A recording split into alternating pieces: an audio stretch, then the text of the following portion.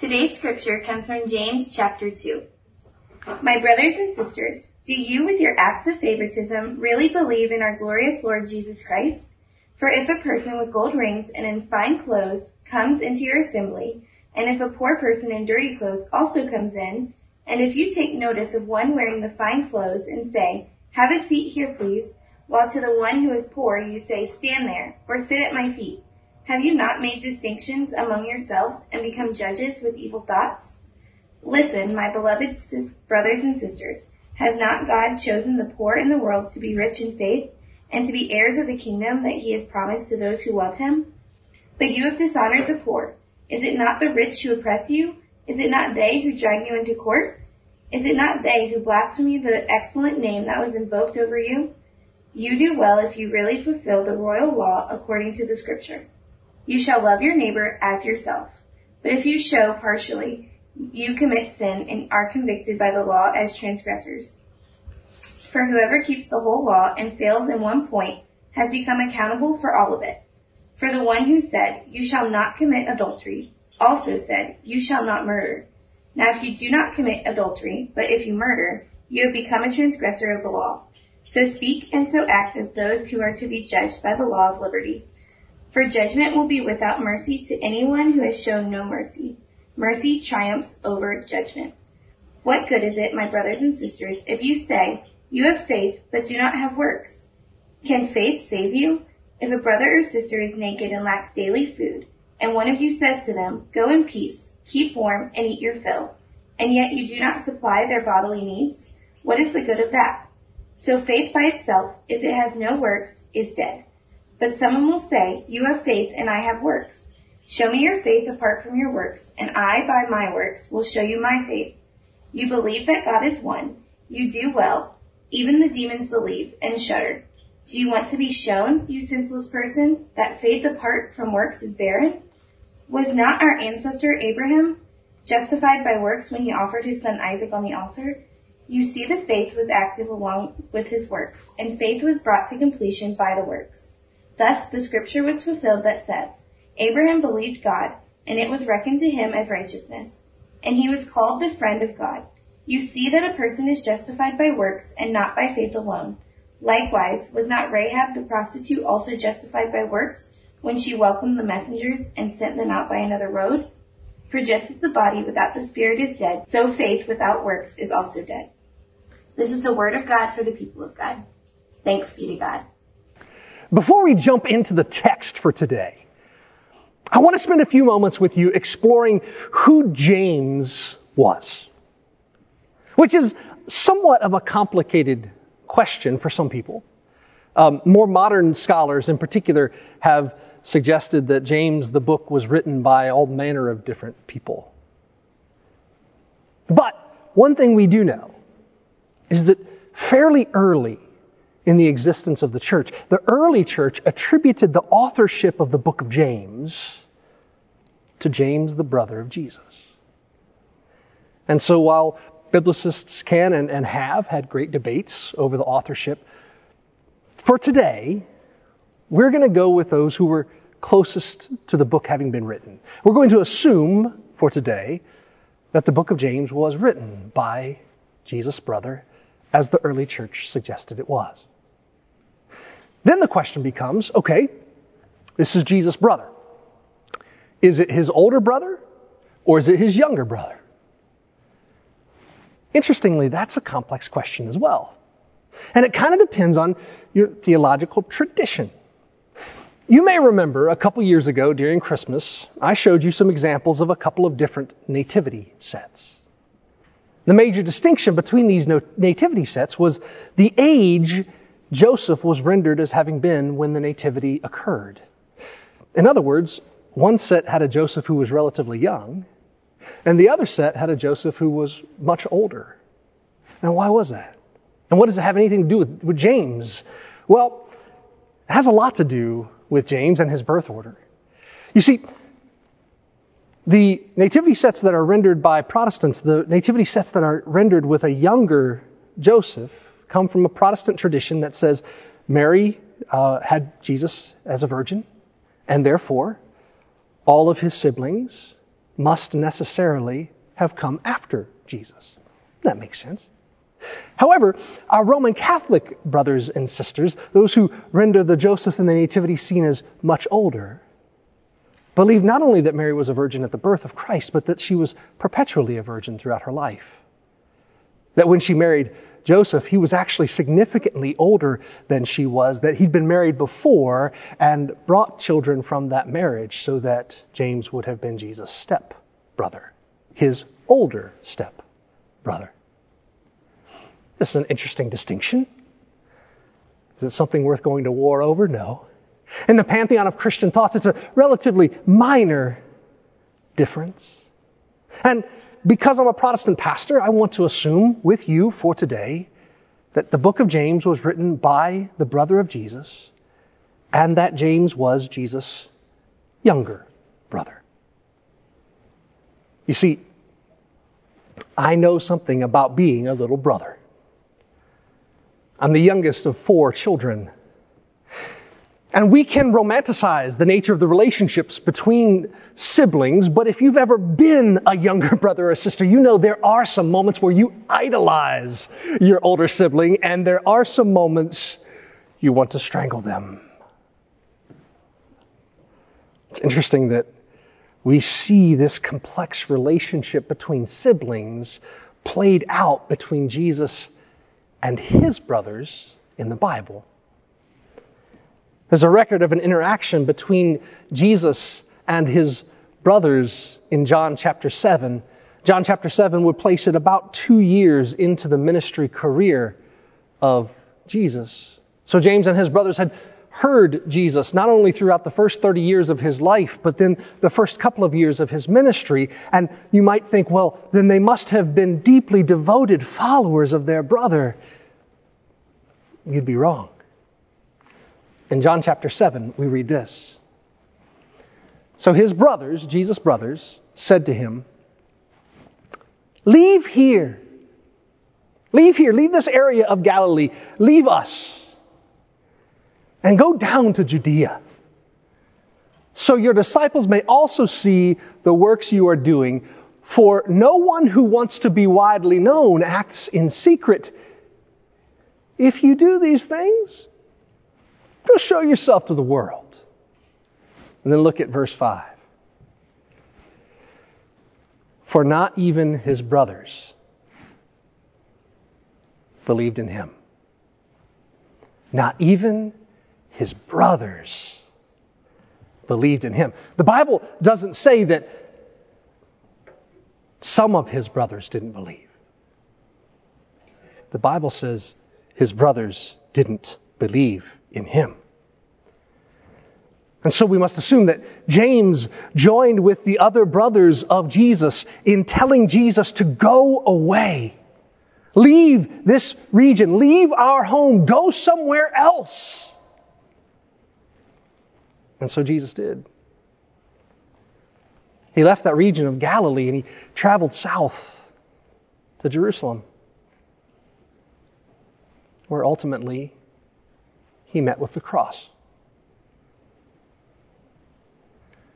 One must assume that throughout James' life, James replays that conversation recorded in John chapter 7 over and over again. He left because I sent him away. I imagine over the course of his life, James felt tremendous remorse over that action. And what's so fascinating is that's not the end of James' story, of course. Because as the Bible continues to unfold, what we see rendered in the book of Acts is that in Acts, James becomes an incredibly important figure, a transformational leader even in the early church. In Acts chapter 15, there's the first great debate in the Christian church. And the question at hand is, do people have to become Jewish before they can become Christians? And as you probably know, the Council of Jerusalem decided that wasn't the case. But ultimately, it was James who swayed the vote. James is the one who brought wisdom into that situation. Later in the book of Acts, in Acts chapter 21, the Bible tells us that when Paul returns from one of his missionary journeys, he sought out one leader in particular, James. Over time, James becomes known as James the Righteous, or James the Just. Became a profound leader in the early church. So what changed in him? In John chapter 7, he told his brother to just go away because James himself didn't believe in Jesus. What changed in him? Well, the Bible tells us in 1 Corinthians chapter 15, Paul records that after the resurrection, Jesus appeared to his brother James. James encountered the resurrected Christ, and he was never the same. The course of his life was altered, and the same thing happens for us. This little brother, who had for all intents and purposes turned his back on his big brother, sent him away. The little brother eventually discovered that he had been wrong. He begins to follow Christ, to lead the church. And he does so with a profoundly simple zeal. I think one could argue that of all the books in the New Testament, the book of James just might give us the clearest picture of Christ's intended message, because nobody knew Jesus as well as his little brother did. James had tremendous zeal. As a family member, any family member would when trying to protect the legacy of a loved one. And so what we see as this little brother of Jesus writes his letter, the book of James, to the church, it's not a work of deep theology. James wasn't trained in the law the way that Paul had been trained in the law. But no biblical author knew Jesus better. James' book is a practical guide.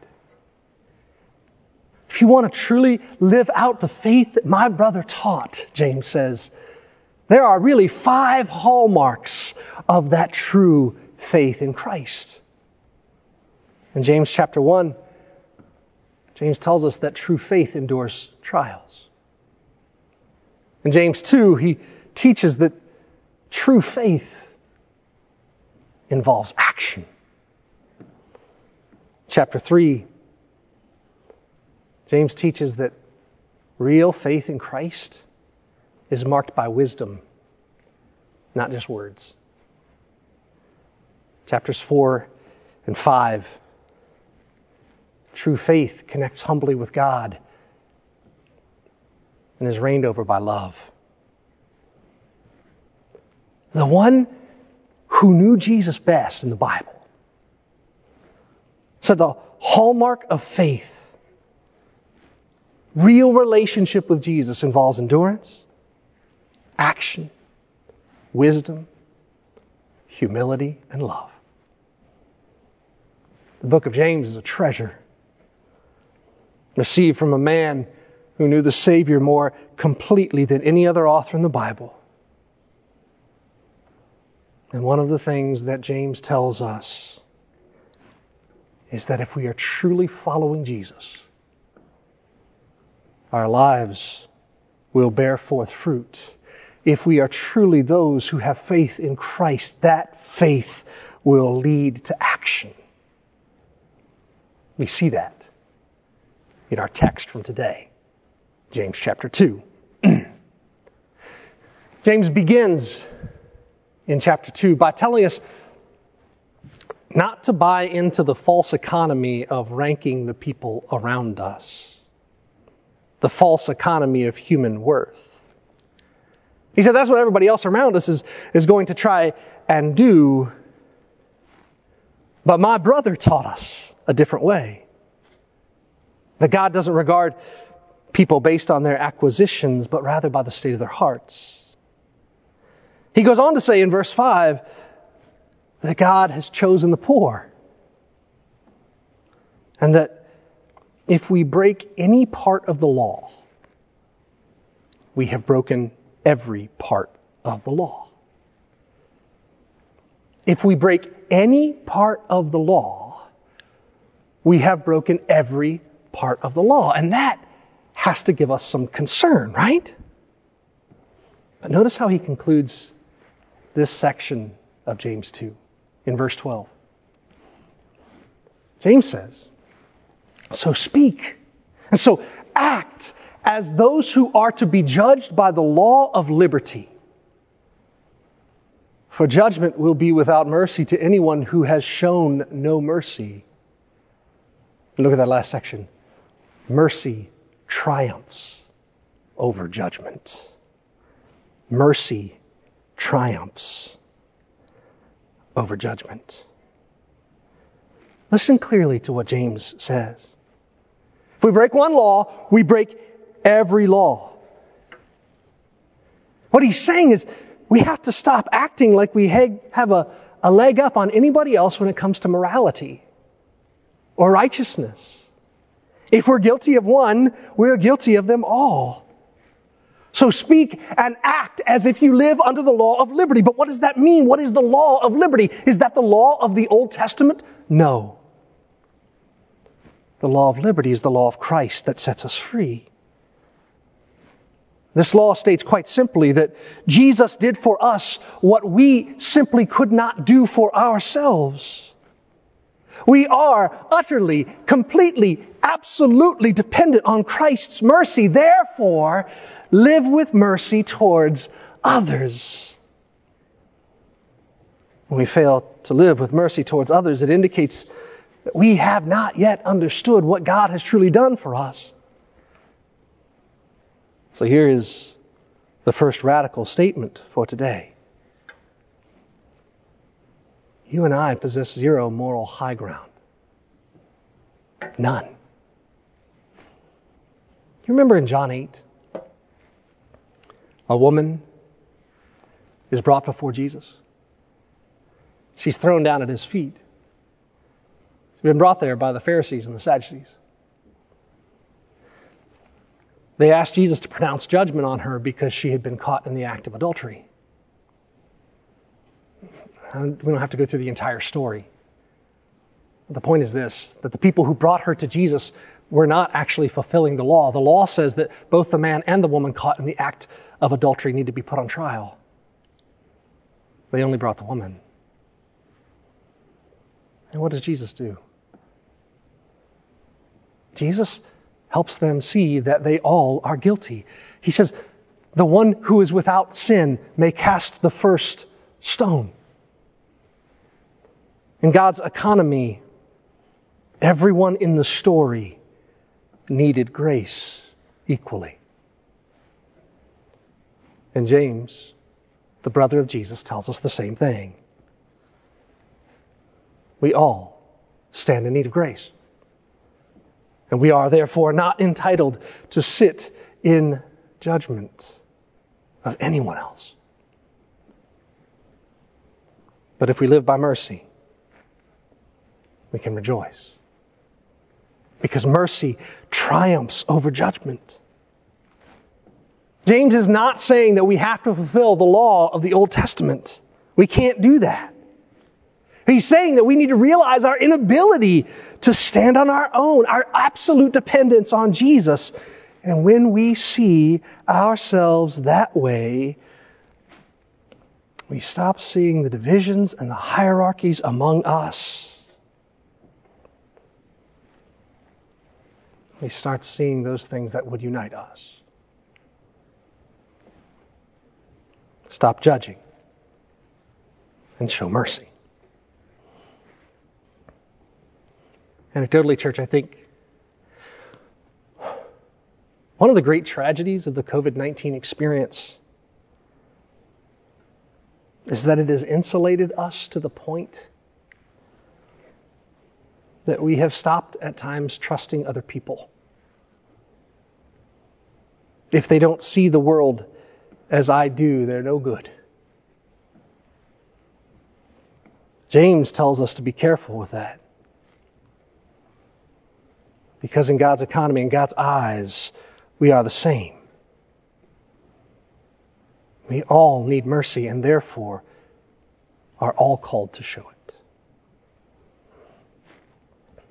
And then James goes on to share what many would consider to be the heart of his letter to the church. We see it beginning in verse 14. James says, "What good is it, my brothers and sisters, if you say you have faith, but do not have works? Can faith save you?" And then he gives this great example. If a brother or sister is naked and lacks daily food, and one of you says to them, "Go in peace, keep warm and eat your fill," and yet you do not supply their bodily needs, what is the good of that? So faith, by itself, if it has no works, is dead. James has been run through the ringer by theologians because of this passage. Martin Luther almost cut James out of the Bible, as Pastor Monica talked about last week. But here's what we need to understand. James, who knew Jesus so well, James doesn't say that faith is unimportant. No, here's what he says. He says, there is no such thing as faith without works. There's no such thing as faith without works. Does that mean the works cause us to have faith? No. It means if I have faith in Jesus, it's going to get out of me.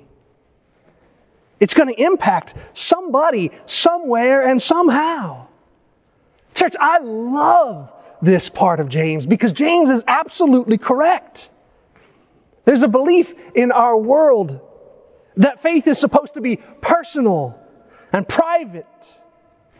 And James is suggesting that that is absolutely impossible. We can't have true faith alive inside of us without it getting outside of us. I know it's not those works we do outside of us that saves us. It's Christ who saves us. But if Christ is at work in me, there will be evidence. No person who wrote any other book in the Bible knew Jesus the way James did. And arguably, the most important statement in James' letter to the church is this one right here. Our faith has to have hands, and it has to have feet. It has to make a real difference in a real world. Which leads us to the biggest question of the day for us.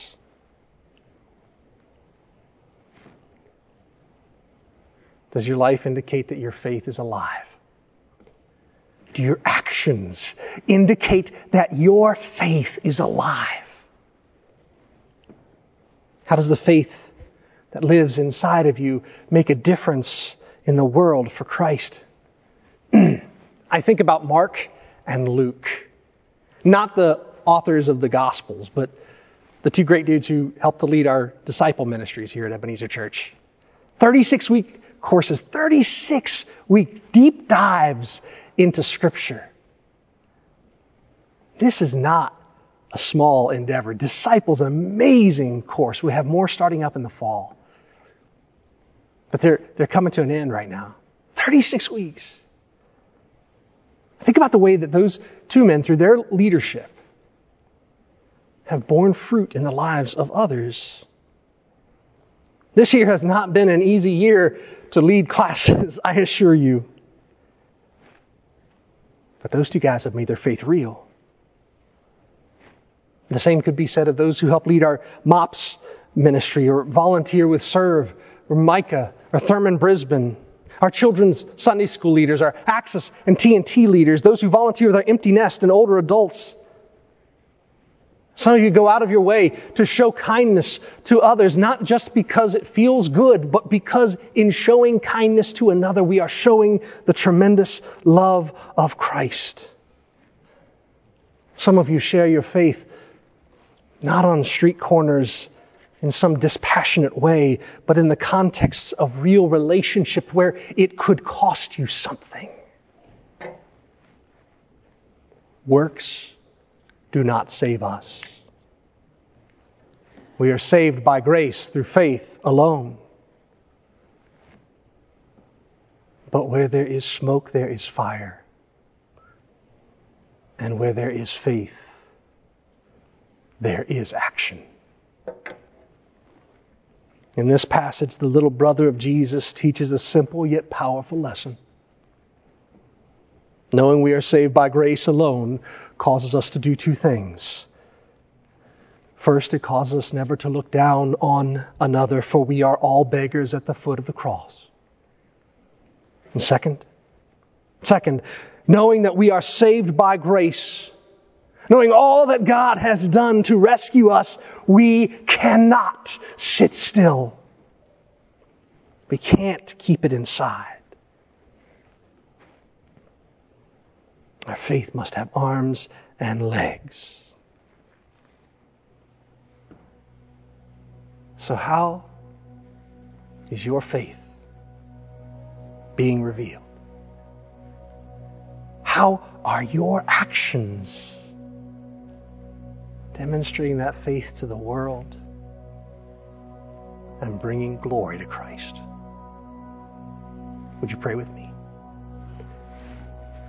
Gracious God, I pray in this moment that your Holy Spirit would descend upon us afresh.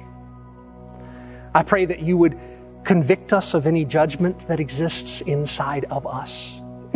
Remind us that, like all of humanity, we are beggars and paupers at the foot of the cross. But not only that, oh God. Remind us of the tremendous love that you have shown, demonstrated to save us. The debt that we owe, the love that you've given. And Father, help us take that next bold step. Help us take action. Not as a replacement for our faith, but as an outgrowth of it. Let us set this world ablaze with the light and hope of Christ Jesus. In the name and to the glory of our great God and soon coming King. Amen.